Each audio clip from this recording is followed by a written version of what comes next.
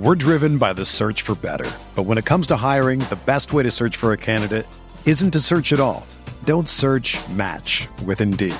Indeed is your matching and hiring platform with over 350 million global monthly visitors, according to Indeed data, and a matching engine that helps you find quality candidates fast. Ditch the busy work. Use Indeed for scheduling, screening, and messaging so you can connect with candidates faster.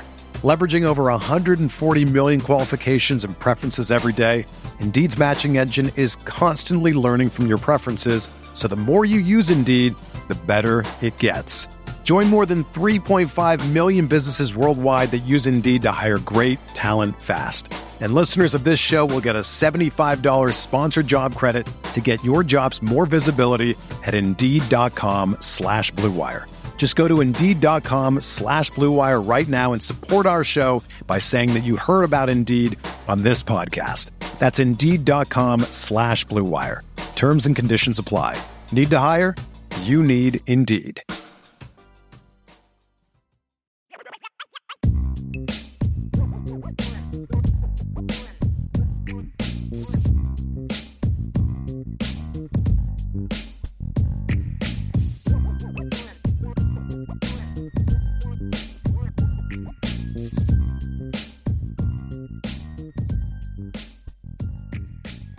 Welcome, everyone, to another edition of the IB Nation Sports Talk Show. I'm Vince D'Addario.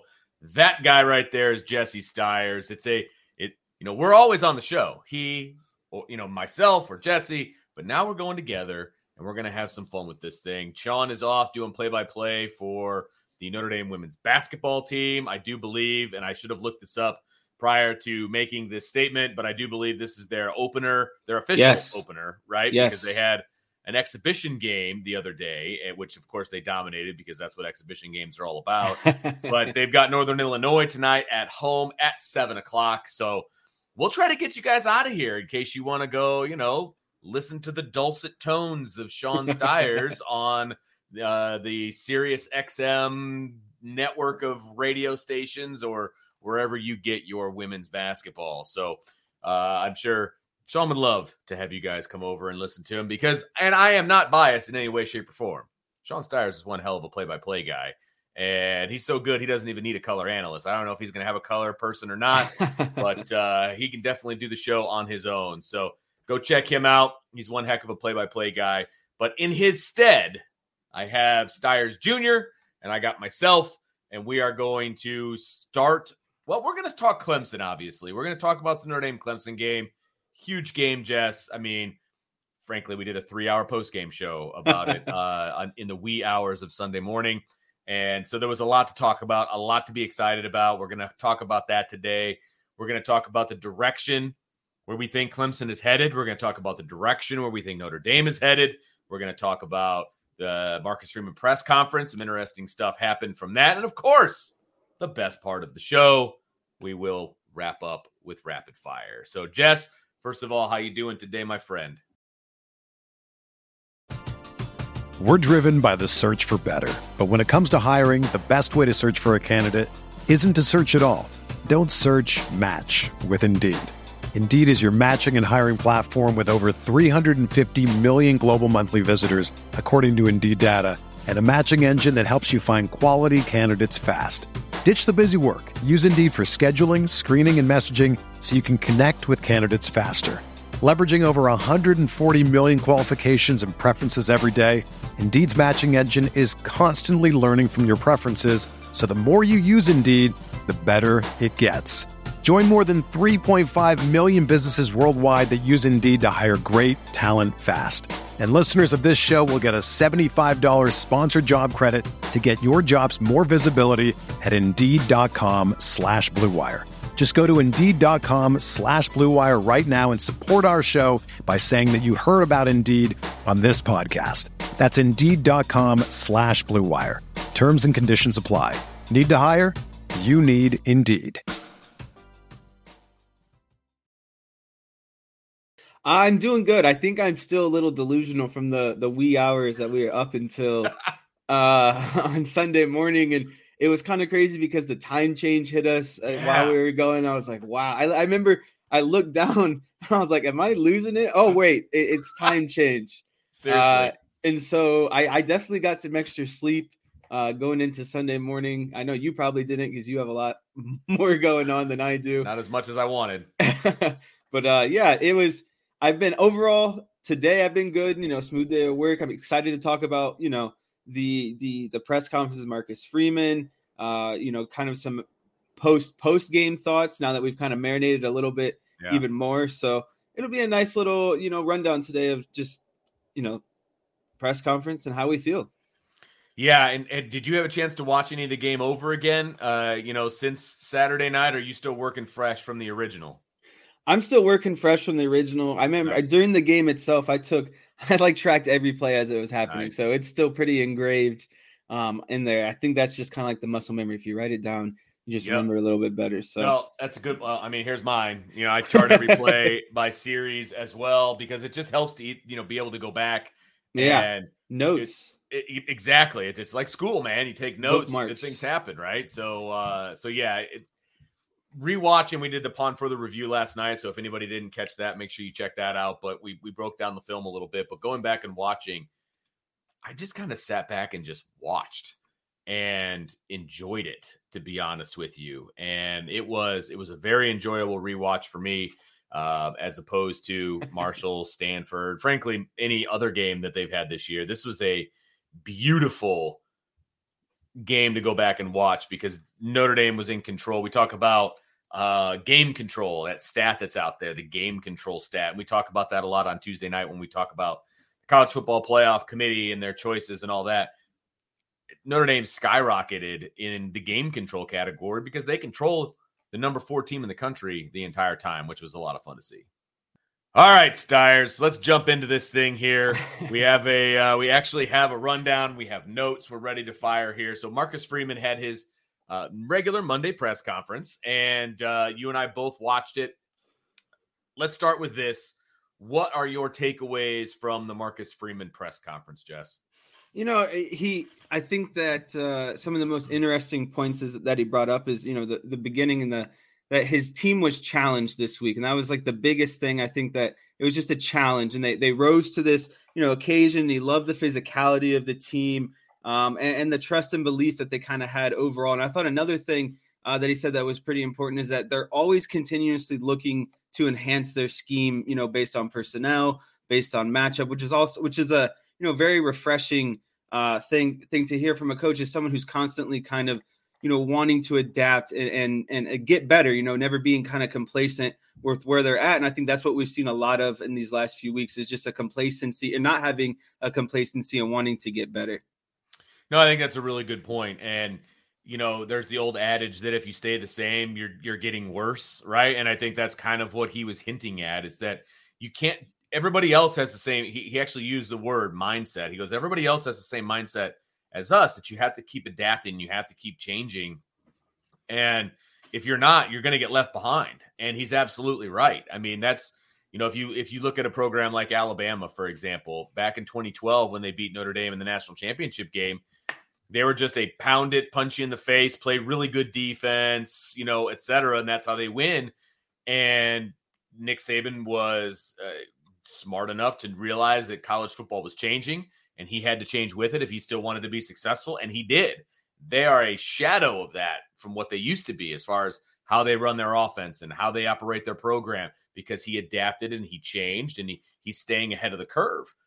Notre Dame has to do the same thing. You can't run the team out from 1988 and expect to win a national championship. That's just not how it works in today's game. Right now, you could take a lot of those players and adjust and adapt and things of that nature. I'm not saying that. They had amazing players, right? I mean, can you imagine Tim Brown and Rocket Ismail and all these different guys playing for Notre Dame in the system that they have now? I mean, don't even get me started. Right. But you have to be able to adapt, right? And I think that they are doing a very good job of that. I think the defense has adapted. They've made it simpler. They're triggering their linebackers. They're doing all of those things. I think the offense is starting to adapt from a personnel standpoint. They're putting guys out on the field that need to be on the field and should be on the field. They've earned the right to be on the field. And, they're playing to their strengths as well. So I think they're actually doing that. And I think Marcus Freeman has done a good job of, and he kind of mentioned this in the press conference, of adapting himself and learning as a head coach and becoming more comfortable. Because one of the people brought up, which I thought was interesting, demeanor on the sidelines and how that can be overanalyzed and, people can take that a whole different direction. But he's like, look, every game I get more comfortable with what I'm saying on the sidelines, talking to the refs, the game day operation, like all of that. He's like, I'm better from game 1 to now. And he goes, I expect to be better 2 weeks or 3 weeks from now than I am right now. And I thought that spoke a lot, that he's always ever changing and looking to do something better. Yeah, and you brought up a good point when he was asked about his demeanor. Mainly, he summed it up as like, what is needed in the moment? What does he need to do in the moment? And that's what he's still learning every week, is what he needs to do in the moment, or what's kind of needed in the moment. And he gave, the examples of when Lorenzo Styles drops the ball and, he goes over to Lorenzo and says, it's okay. Like, just catch the next one. We're fine. It's okay. Right. Or when Estime fumbles and he goes to Estime and goes, hey, we're going to give you the ball again. So just, don't fumble, be ready. So, right. Just like learning kind of in the moment on what to say. And I think that's the growth of a head coach. And that's kind of what we expected of the bumps in the road for kind of the first time head coach of Marcus Freeman this season. Well, and I think it's the growth of a coach, period, right? Not even just a head coach, because you have to know your players.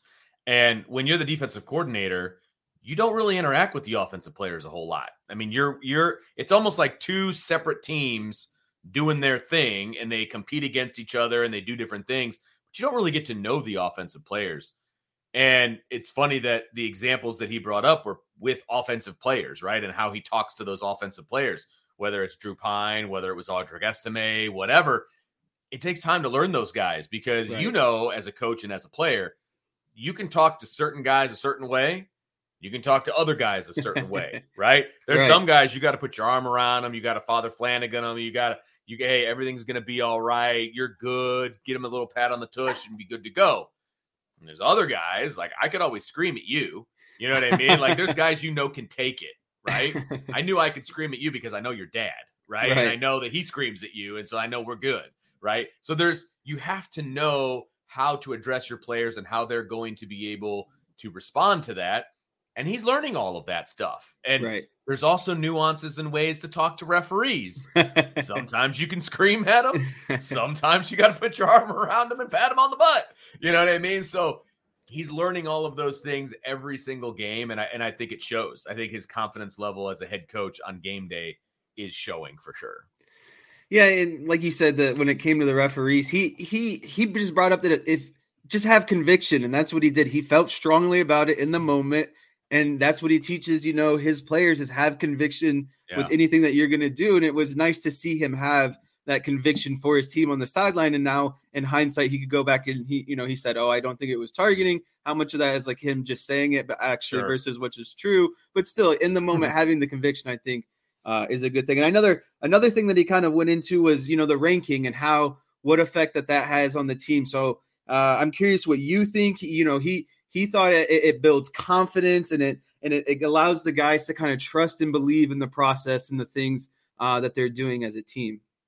Well, and success will do that, right? And I know that he also mentioned at one point that when they weren't having success, when they would lose to Stanford or whatever, like in his quiet moments, he's questioning whether things are going right, but you can't be that way in front of your players. You always have to stand ground and be confident in what you're doing.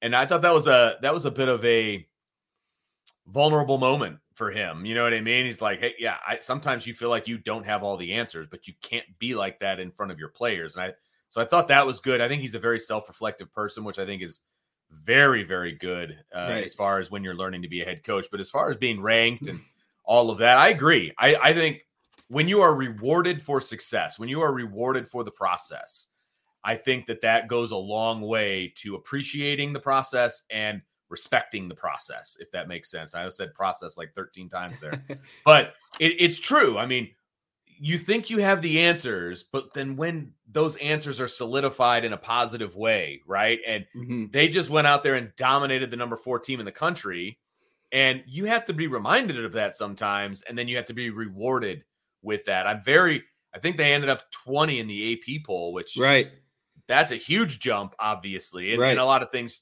fluctuated around them. And the big one comes out tomorrow. Bingo. What is that going to look like? That's really what I'm interested to see, because if they can get into like 19 or 20 range after this game, you get 2 more. I don't want to say gimme games because we've seen what happened earlier, right? I don't want to go there. Let's just take care of some business. You have winnable games. They're winnable. I will say that. They are winnable games.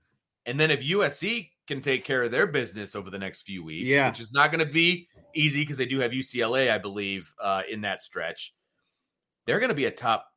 There might be a top 5 team, top 6, top 7, top 10 for sure, right? You're going to have another great opportunity to make some waves. You could nestle yourself in the top 15, 12 potentially. If you want to, you never know what's going to happen in those last few weeks up there in the rankings. And this is the best time to come on strong, Absolutely, because Michigan and Ohio State are going to play. I mean, there's a lot of the. You're not saying that that's going to help Notre Dame specifically, because they're going to be above either way. But you're going to have a lot of these teams playing each other and knocking each other off, particularly in the Big 12 and the Pac-12. You're going to get a lot of guys playing each other. So there's going to be opportunity for Notre Dame to rise up if they can take care of their business the way that they should. And Irish Chi-Town, you took the words right out of my mouth, says, Vince, are you saying we have a chance at a New Year's Six Bowl? There's a chance. There's absolutely a chance. There's a chance. They need to win all 3. I think that goes without saying. Other things have to happen. And there has to be a little bit of chaos. There absolutely does. Because, and I remind people of this all the time, I don't believe any 3-loss team has ever made it into the New Year's Six games. I don't believe. I'd have to do the research on that to double check. But at the same time, outside of the top 4, outside of the college football playoff, the rest of the New Year's Six games are about revenue, eyeballs, butts in the seat. Exactly. Right? And if Notre Dame has a legitimate shot, they're going to get picked because they check all of those boxes. Those are check pluses. 100%. So we'll see how things shake out. We're going to have a much better idea of what that looks like after they play USC, but then you're going to have conference championships, which I think are also going to play a role in where things are ranked, because Notre Dame obviously doesn't play on conference championship weekend. They can just sit back and watch the chaos fall and potentially move up even more. Right. So yes, there's a chance. I'm not putting money on it, but there's a chance, right? So it could be a lot of fun here over the next 3 weeks if Notre Dame continues to play like they played on Saturday night. I think the best thing about the ranking now is what a group of people did and worked very hard for. The ranking at the beginning of the season was just a preseason. No games were played. And I think that's big for this kind of group is they fell out of the rankings and now they've worked their way to earn their way back in the rankings, and seeing that kind of reflective. I know it's just a number, but the hard work, the beating of these teams compared to when you had it at the beginning of the season, I think it's just a kind of different ranking. So I think that also plays into it. The things that you talked about with Notre Dame potentially getting their ranking up towards the end of the season. I have some news for some people. If things go how they're supposed to, USC, North Carolina, and Clemson, those are 3 opponents on Notre Dame's schedules that'll be contending for conference championships coming to the end of the season. So those are things that'll be very much considered. You could say what you want about the 3 losses, but the strength of schedule is definitely up there, and that's definitely going to boost them as long as they continue to take care of what they need to. And then I think the last couple things that I wanted to talk about with the Freeman press conference was, he got into short yardage and perimeter, and those were the areas in which obviously Notre Dame kind of dominated to win the game, is running the ball, short yardage, picking up the plays when they needed to, and then defensively shutting down the perimeter and taking away Clemson's plays. And I'll kind of start with the perimeter here a little bit. What he talked about on the perimeter is when a defense that like Golden runs, they run heavy nickel, and that puts them at a disadvantage on the perimeter because you're without a Sam linebacker, someone who's beefy, it puts more pressure on your secondary guys like Morrison, Hart, Joseph, that are coming down, smaller guys that have to make tackles in space. And so that's what they're losing kind of, with running the nickel defense And that was the emphasis this week of we need to be physical, make these tackles, rallying onto the ball. It wasn't just a 1-person tackle. Yes. It was a 3, 4, 5-person tackle. And that was a big, because he was asked about the emphasis, on the perimeter. And that's what they were challenged with. And I think that they did a great job, obviously. And he thought the same thing. And I think I didn't think about it in that perspective, honestly, about, the nickel and kind of the stress that it puts on them. So hearing him talk about that was obviously really nice to see. And then when it came to, the short yardage, he talked about kind of having to find a wrinkle, doing what they do really well, but finding a way to kind of mask it. And that he talked about, going into motion. And then he also talked about, a way to kind of that you have success doing that is you control the game. And that's what he attributed Pine so much with, was controlling the game, controlling the clock, knowing when to break the huddle, when to, motion guys, drawing things out, essentially controlling this power game. And that's what they did in those short yardage situations. So just kind of curious to see, what your thoughts are about both of those kind of big areas in which we saw, I think are the big reasons why Notre Dame won is they controlled, the perimeter game of Syracuse. And then I failed to mention, shutting down perimeter run as well. They shut down the pass. And then obviously, Notre Dame's dominance in the short yardage situations, and you kind of what they did with the offense.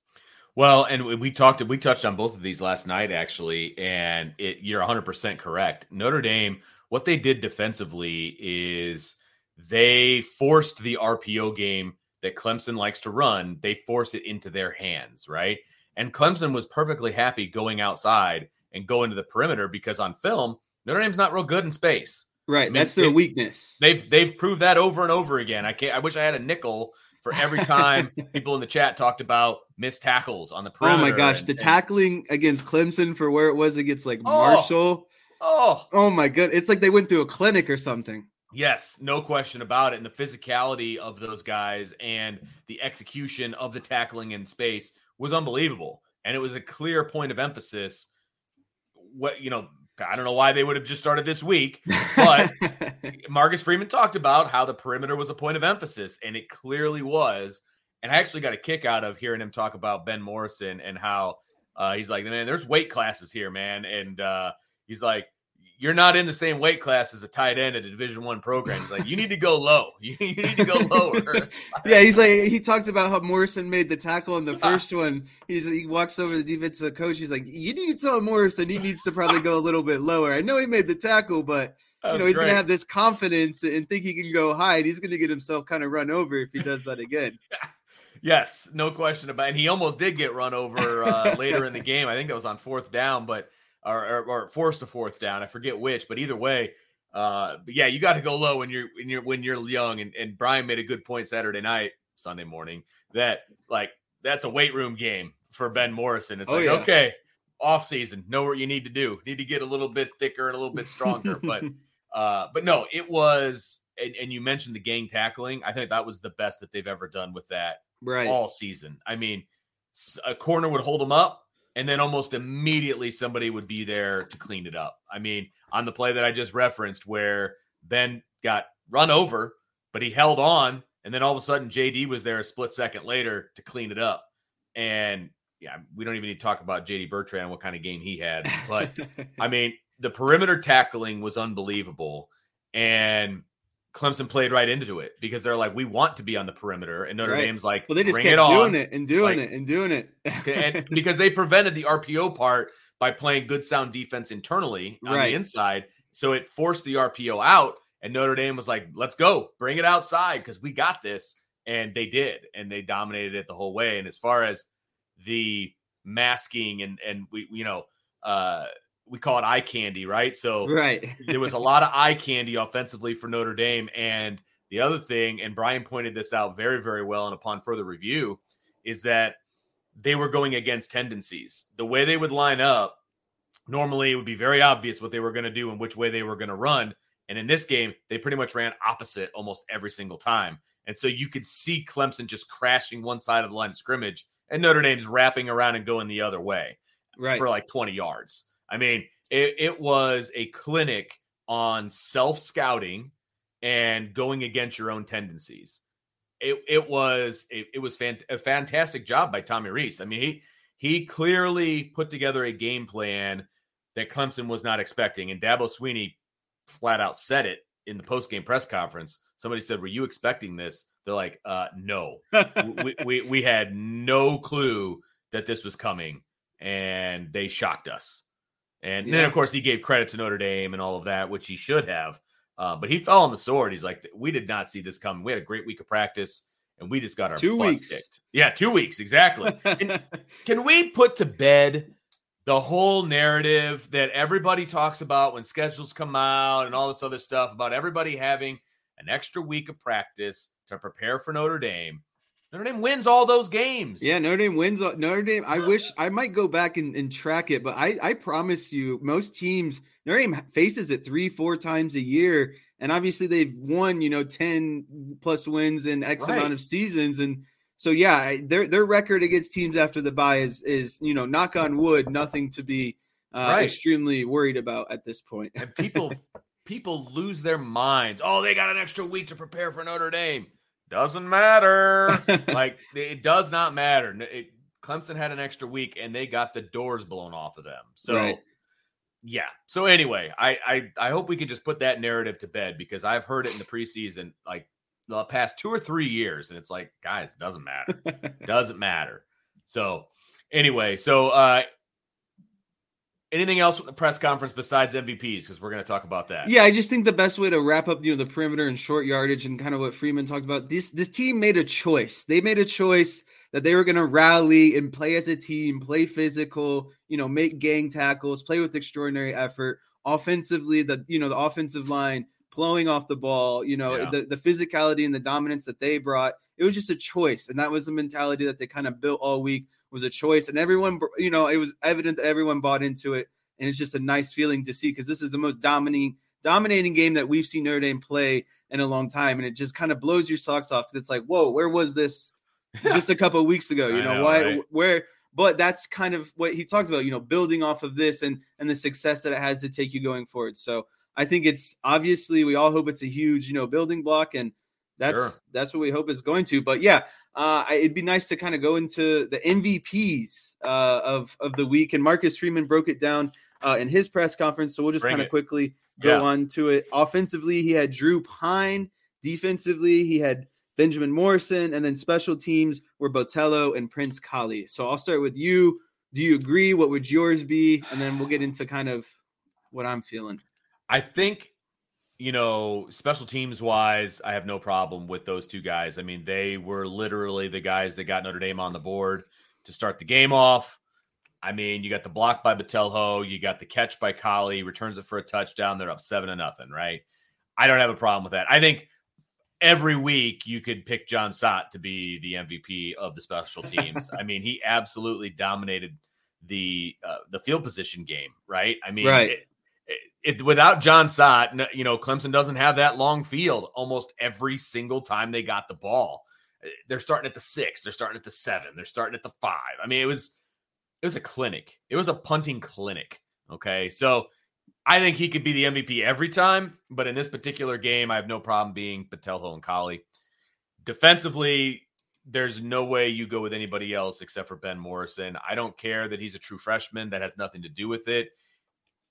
His performance was amazing for a true freshman. Yes, he played great, played out of his mind, but it was amazing for any corner. Okay. Right. Any corner whatsoever.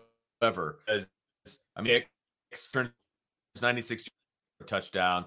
Those two things by themselves makes you the MVP. But then that doesn't even take into account how he was shedding blocks, making tackles. I mean, just sticking his nose in all game long. He was absolutely the MVP of the defense. I have no problem with that. When I heard that Drew Pine was the MVP of the offense, it definitely surprised me. Okay. I thought it would go to offensive line. I thought it might go to Audric Estime. I thought it could go to Logan Diggs. Any one of those would have been completely appropriate. I would have no problem with any of those. And then I took a step back and I thought about Drew Pine. And I thought about who Drew Pine is, right? He's an emotional leader. He kind of needs that momentum to kind of get going a little bit. And a little recognition thrown his way, I have no problem with, because he needs that. Like, it's almost like he kind of needs the pat on the back at times, or he needs to complete some passes or whatever to get himself going. He didn't turn the ball over. He had 2 huge runs in that game, right? The one for a first down, the touchdown. Those were massive runs in that game. He had the touchdown pass to Michael Mayer. Michael Mayer was pretty open. I get it, but that was still the nail in the coffin for that game. I mean, I didn't think Notre Dame was going to lose, but that was the absolute, like, this is over. Notre Dame is actually stepping on your throat for once, which is fantastic. So, I mean, for what they're asking him to do, they're asking him to manage the offense. They're asking him not to turn the ball over.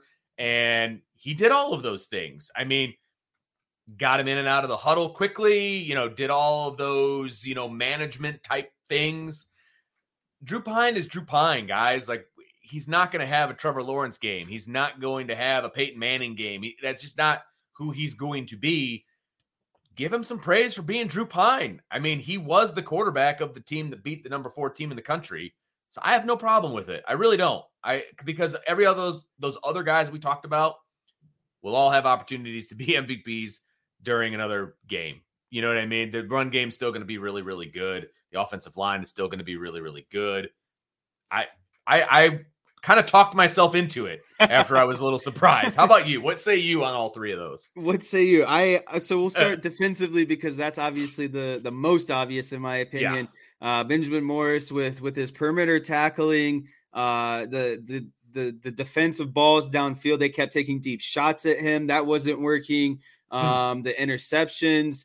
So, when you get 2 interceptions in a game, that's let alone going to get it for you. But like I said, when you sprinkle in the perimeter tackling, when you sprinkle in the continuous shots that came his way downfield, he shut down literally everything that came at him. He took over. Him and Bertrand kind of took over the 2 different levels of defense, I would say, and more so Morrison, obviously. So obviously, I'm good with that one. Special teams, I like Botello because he blocked it. I'm kind of with you with Collie. I think he got maybe that thrown to him for a confidence booster. We're seeing him play a lot more. The success on special teams, I feel like that goes a long way with the young guy and his kind of confidence. So I like that one, but I would have gave it even more so to Stott in this game. You talked about it. I felt like him pinning down Clemson on their 6, their 7, their 13. When Notre Dame's playing dominant defense, that's another form of suffocation. You can't even get past your 20-yard line when things are going bad. It just makes it seem that much more daunting when you're in the huddle, you're looking down the field, and it's like 90 more yards to go when you're already have no production. So I'm okay with Collie, but I would have thrown Stott in there, I guess, if I could. And then offensively, I'm like you. Initially, when I saw Pyne, I was like, there's no way. What are you talking about? The offensive line, Estime and Diggs had basically identical numbers, carries, all those things. And then Friedman started to talk about Drew Pyne and, the things that he did really well. And some of the, most of the things that you mentioned, the execution of the offense, the breaking of the huddle, their quick plays sometimes where they were trying to get a step on Clemson or, the wrinkles, the motions, and another, some other few things that he went into. They had 1 3 and out. He liked the way that Pyne extended drives, Good the point. way, it didn't matter in this game. He knew he was going to punt. So he liked the fact that Pyne wasn't going 3 and out. You're still extending that clock. You're extending drives, that kind of situation. Another thing that he brought up, 0 pre-snap penalties, no false starts, no illegal formations, anything like that. And I thought those were things that we kind of, potentially overlooked. And then, the touchdowns you brought up, the one where he kept it on the RPO and the goal line after they've just run the ball, what seemed to be 8 to 10 kind of times in a row. And he punched it in, and that worked because they kept giving it.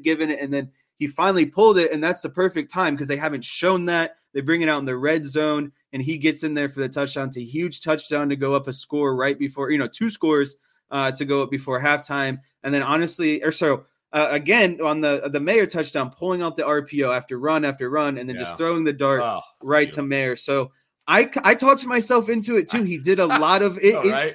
It was a very well, quarterbacked game. I know it's not sexy. I know there's not a lot of passing yards, but that's what he wasn't asked to do. And he executed what he was asked to do at a very efficient manner. And I think the best comparison I thought of is like, Jimmy Garoppolo, watching kind of his games last year and the 49ers, their deep run. He wasn't making big plays, but they were dominating on the offensive line. They had a good defense. Yeah. They ran the game and then hit kind of the small passes that came off of it. And that's what they did. So you're right. I think he does need that kind of confidence bone thrown to him with these last 3 games. You want to keep the momentum going. So I'm okay with Pine too. I thought it was a really good choice, actually. I mean, he had a 114.4 rating. It was 9 of 17 for 85 yards, 1 touchdown. That's a 53% completion percentage, right? DJ Uiagalelei was 27 of 39. So obviously they threw the ball a boatload more because they kept going out to those bubbles. And he only had 191 yards. He did have a touchdown in garbage time. He had an interception, obviously, that was returned to the house. 69% completion percentage. And he had a lower QB rating than Drew Pine. Yeah. 113. Now, pretty close, but still less, right? And sometimes that's all you need to be. You just need to be, and I wouldn't say that Drew Pine was efficient, but he got the job done when he needed to get the job done. Like the big plays. Yes, like that throw that he made to Jaden Thomas when he was rolling out. Ooh, that was a dart on the sideline. I meant to bring that up in the post-game show. That might be one of his actual best throws this season because he was rolling out. He had pressure in his face. He was tangling the sideline, and he threw a dart to Thomas. And there was no one else that's catching that ball. Like it was his guy or no guy, and it was a perfect throw. I mean, it was an absolute perfect throw as he's rolling out. And I know people have said this a million times, and I'm starting to agree with you because of some of the batted balls and some things like that. Get this boy outside the pocket, man. Like sprint outs. He's not Ian Book when it comes to running the football. He's not that athletic, granted, but he can get yards when he needs to, and he's not going to duck out of bounds like some people. He's going to do what it takes to get the yards that he needs to get. You roll him out, move the pocket, get him outside so that you're not getting as many balls batted down. And I know it's different. You can't really do RPOs that way. You kind of have to stay in the pocket to do RPOs. And he's really good at the RPO game. It's just, you got to do some other things maybe to get him going from a passing standpoint. But then you also have to remember the wind in that game. And it's hard to fathom if you weren't actually there. Okay? You guys went up there. We went out to watch the beginning of the game, and I realized the 9th floor is different than on the playing field. I get that completely. But I almost got knocked over, to be honest with you. And I'm not a small dude as far as width is concerned, okay? I almost got knocked over. The wind gusts were so bad. And if you watch the TV copy, if you're paying attention, and you look at the referee's pants that are on the field when as the game is going on, those suckers are like flapping, right? You can't throw the ball terribly effectively in that kind of wind. And so they didn't need to, right? And so he played the game that he was asked to play, and he did a good job of it. So I have no problem with him being the player of the game on the offensive side. And the coaches know even better than we do what was being asked of him in that game. Right. And if they feel like he deserved it, then fantastic. Keith brings up a good point here in the chat about the batted balls, and Freeman did kind of touch on that, and that's something that he's continuously working through, and it's something that is kind of frustrating. Seeing, and that would help with the batted balls, is getting him kind of moved around like you were talking about. And I like overall just, him being able to do, he's not going to be a guy who's a primary threat with his legs, but when you run the ball like Notre Dame and he can pull it out and make those 2 to 3 big runs a game, and especially in the red zone when it's touchdowns, hey, that's ways to get touchdowns and manufacture, and touchdowns are touchdowns. So absolutely. I'll take them any way they come. If it comes from 8 passes, 50 passes, 2 passes, I'll take whatever it takes to get the touchdowns. 100%. And I will say that touchdown that he ran on the zone read, he now gave the next 3 teams on the schedule, he gave them film of Drew Pine.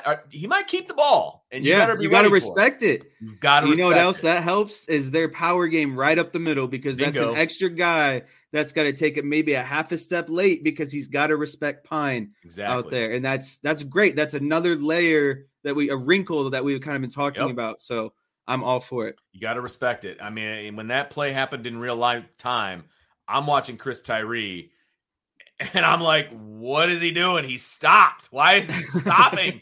And then I realized that Drew Pine's running in for a touchdown. So it is, again, like you said, it's another wrinkle. It's another thing to put on film, and it's fantastic. And the next 3 teams that they play have defenses that are not great. Correct. And if you give them more to think about, even better.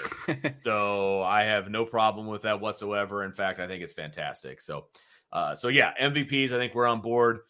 The final thing, we got a little bit of breaking news actually right before the show started. I know, right? Joe Wilkins. Here is Vince D'Addario to report. Yeah, that's right. Welcome, everyone.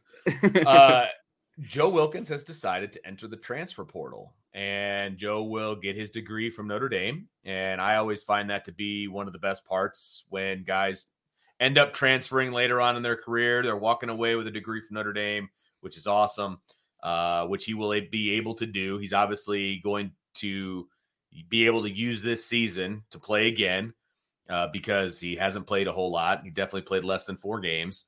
So he's going to have 1 more year of eligibility remaining, and he's going to transfer and use that year of eligibility someplace else. Your thoughts when you first heard that news, Jess? I think the biggest thought I had is, Joe Wilkins' productivity, that speaks for itself. Over his career, he has 11 receptions, 124 yards, 2 touchdowns. His most memorable was last year against, I believe, Florida State from a ball that Cohen threw him. But, it's just, I'm happy for him as a person and kind of a player, because you need a different landscape sometimes. And obviously Notre Dame kind of wasn't what was working for him. He had the knee injury last year. This is obviously an offense now that is predicated around power run and Michael Mayer being their primary target. And so those things play into it. And so, like I said, I'm happy for him that he's potentially going to find a different avenue or opportunity that is better for him. And he has a degree from Notre Dame, which is always beneficial. Right. And that should be that's the number one emphasis. Like 1% of guys in college go and play in the NFL. And so having the college education is a very big factor. In terms of the depth chart, that's kind of the biggest thing that it impacts for Notre Dame right now is it's already kind of I would say, it's a weakness on the team. They don't have a lot of depth at the position. And so when you're losing bodies, that's just overall never a good thing. Sure. But like I said, I think is it detrimental to Notre Dame's everyday? Like, are they going to now be at a major, loss? No, but you never want to see someone leave. But again, especially like I said, middle of the season. Yeah, middle of the season. But happy for Joe, and I hope that he, like I said, finds a better opportunity for himself and gets kind of more playing time and maybe the potential to kind of showcase his talent. I echo everything you said about him as a person and getting his degree and all of that. It goes without saying. I completely agree with all of that. From a football standpoint, I almost feel like the room has been rejuvenated over the last week and a half because now you're seeing Deion Colzie and Tobias Merriweather getting a bunch of snaps that they weren't getting before. That's a good point that I also – his snap count is also – probably dwindling as these younger guys are getting acclimated. Right. I mean, Matt Salerno, 0 snaps on Saturday night, right? And I'm sure that made a lot of people happy, right? Lorenzo Styles had 11 snaps on Saturday night.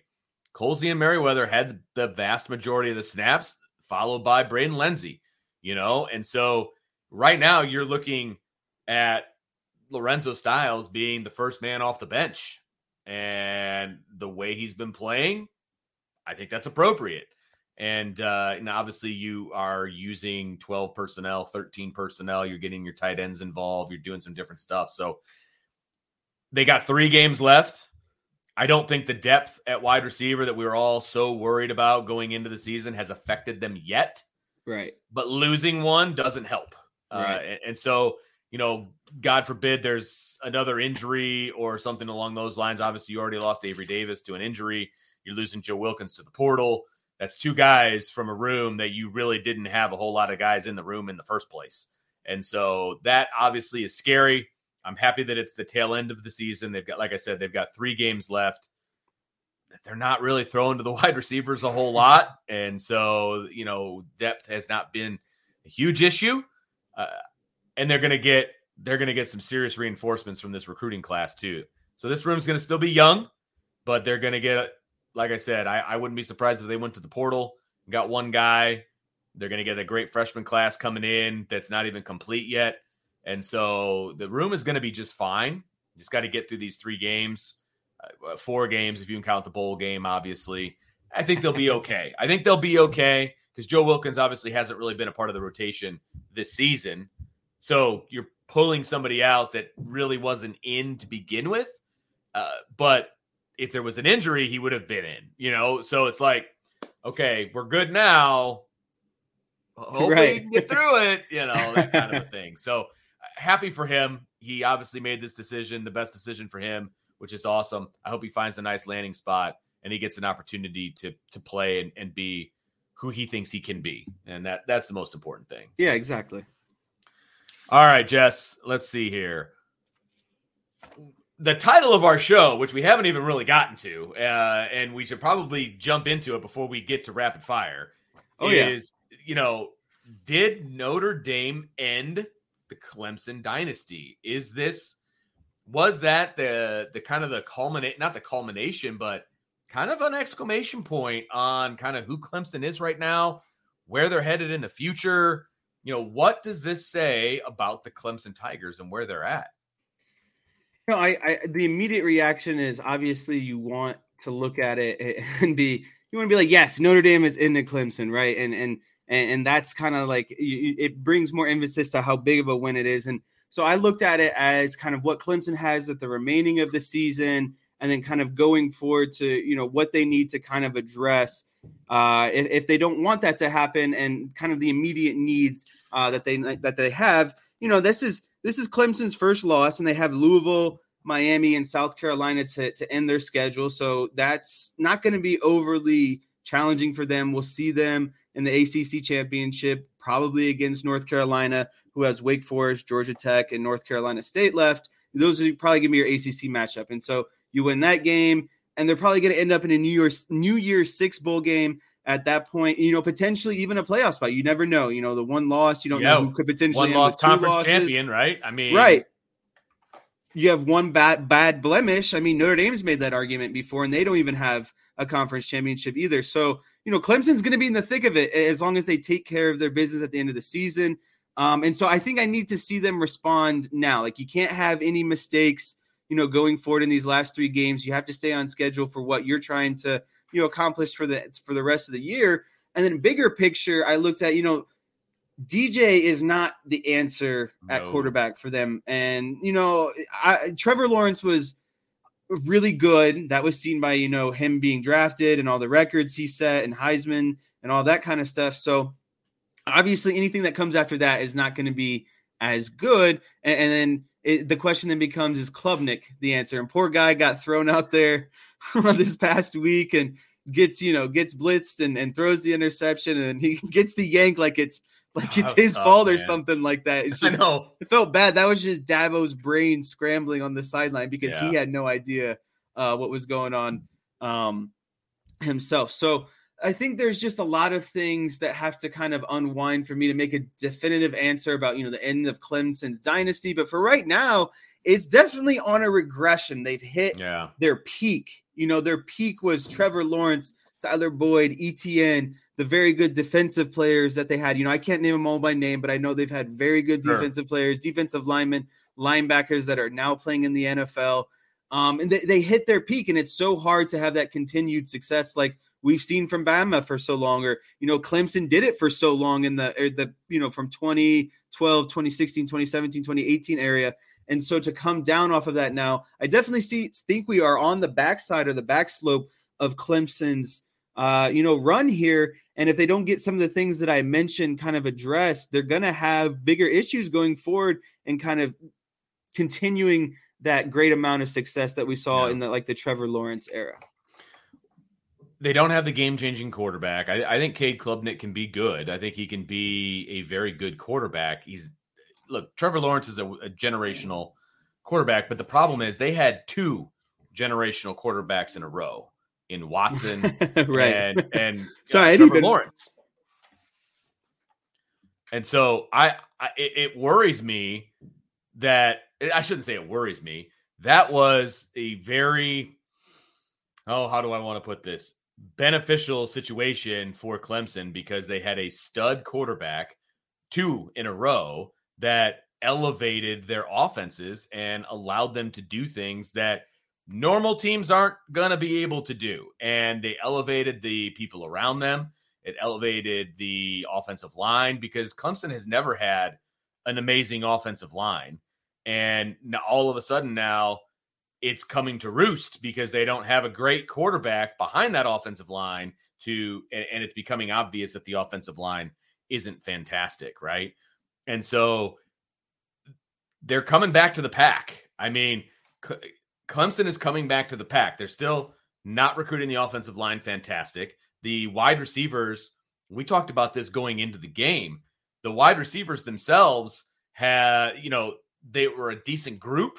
They've got some youth. They've got some talent in that youth, but they don't have that alpha wide receiver. When in the past, they had a couple of alphas at the same time.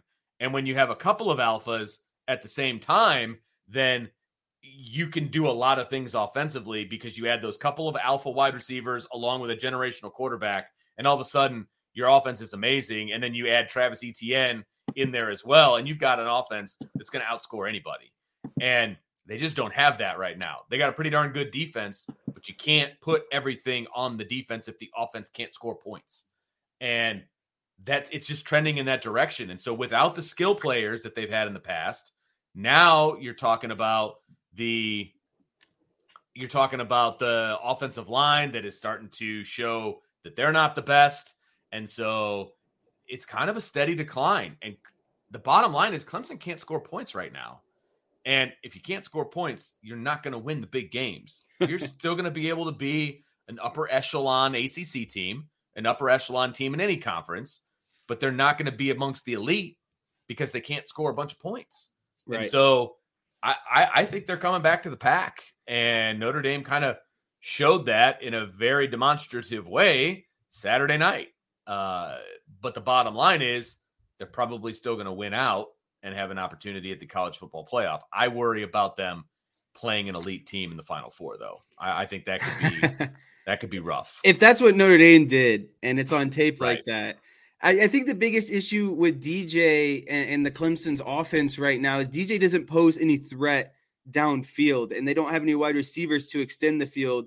Trevor Lawrence had that cannon of an arm. If you shut down their run game and the RPO game like Notre Dame did, they can't really do anything. Notre Dame was baiting DJ. Please throw the ball downfield. Please take a chance. But Dabo doesn't obviously trust him. He doesn't trust him with the turnovers, throwing interceptions. That's what pulled him out in the Syracuse game, and why Klubnik came in is Dabo just simply said, we can't have you turn the ball over. And that seemed like to me what his restriction was of letting DJ loose against Notre Dame. Is he just kept running into those small screen plays and the run game shutting down. And it's like, okay, Dabo, well, why just cut him loose? Like, you can't keep doing it over and over. But that just shows his weakness and kind of where Clemson is at offensively right now. And sure, they'll probably have a big game against, whoever and put up some stats and DJ will look better. But when you're going against elite defenses and good teams like we're talking about, Notre Dame has a good defense. I'm not saying they're like the greatest defense, but obviously, they played a very good defensive game and showed what it takes to beat Clemson. And so I think if you run into stuff like that, they're going to have issues. And so I just don't think that they are where they used to be. And they're steadily kind of declining and heading back to the pack. But it looks like we've created some conversation already about, if this happens, who could be in the playoffs? And it's always fun. That's kind of like the best part, in my opinion, because you never know what's going to happen. Absolutely. And when there's going to be chaos, there's always chaos at the top, and it affects everything, right? And that's why we do the show on Tuesday nights as well at 7 tomorrow, by the way, 7:30. We're going to have the college football playoff reveal show because I believe ESPN is going to have their show at 7. So we are going to come on at 7:30. And we are going to start talking about the top 25. So that should be a lot of fun. And of course, you better tune in to IB Nation Sports Talk with Sean and Jesse tomorrow at 6. And then we'll lead right in to our show at 7:30 with Brian and myself. And who knows? Maybe there'll be a special guest. Maybe Jesse will come by. Maybe Sean will come by. Maybe Ryan will come by. You never know. You never know. I know. Here's what I can tell you for a fact. I know Jesse's going to show up on one of these college football playoff type shows because he's an analytics guy. And these shows that we do on Tuesday nights, it's all about numbers. Who played who? What is your strength of schedule? What's your strength of record? What's your, game control number? All of this stuff. I could just see the numbers computing in your head, man. It's fun. Just saying. I have stuff queued up. I have a lot of Big Ten friends, right? I unfortunately, I've lived in Ohio. I've lived in Michigan. Yeah. I've developed, some friends with of those schools, and we've gotten into some arguments. And I made a note in my phone and put down Michigan's schedule. Their combined schedule after 9 weeks is 38-45. I mean, come on. Ohio State's 40-41. Notre Dame's 51-29. Like, that's a huge difference. And it's like, come on, like, you can't talk to me when your best win is like Maryland's, I get it, but so like that plays into my mind. I'm always thinking about those kind of things, strength of schedule, all the different, like you were talking about control rate earlier, dominance, those things are all factored in, but definitely tune in tomorrow this is round 2, part 2, right? Of your guys's, because it's only the second one. So that'll be a lot of fun. Yeah. It's going to be interesting to see where Notre Dame ends up and all that fun stuff.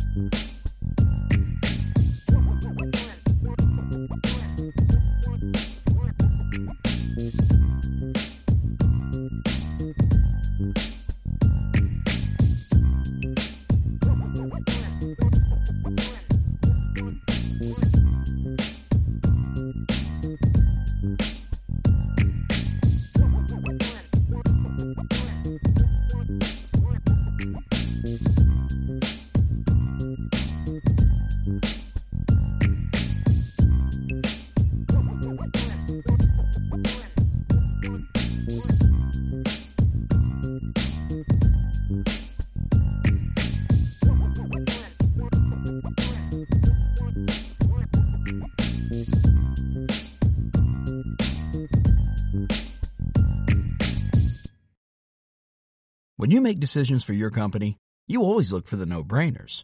And if you have a lot of mailing and shipping to do, Stamps.com is the ultimate no-brainer. It streamlines your process to make your business more efficient, which makes you less busy. Mail checks, invoices, legal documents, books, and everything you need to keep your business running with Stamps.com.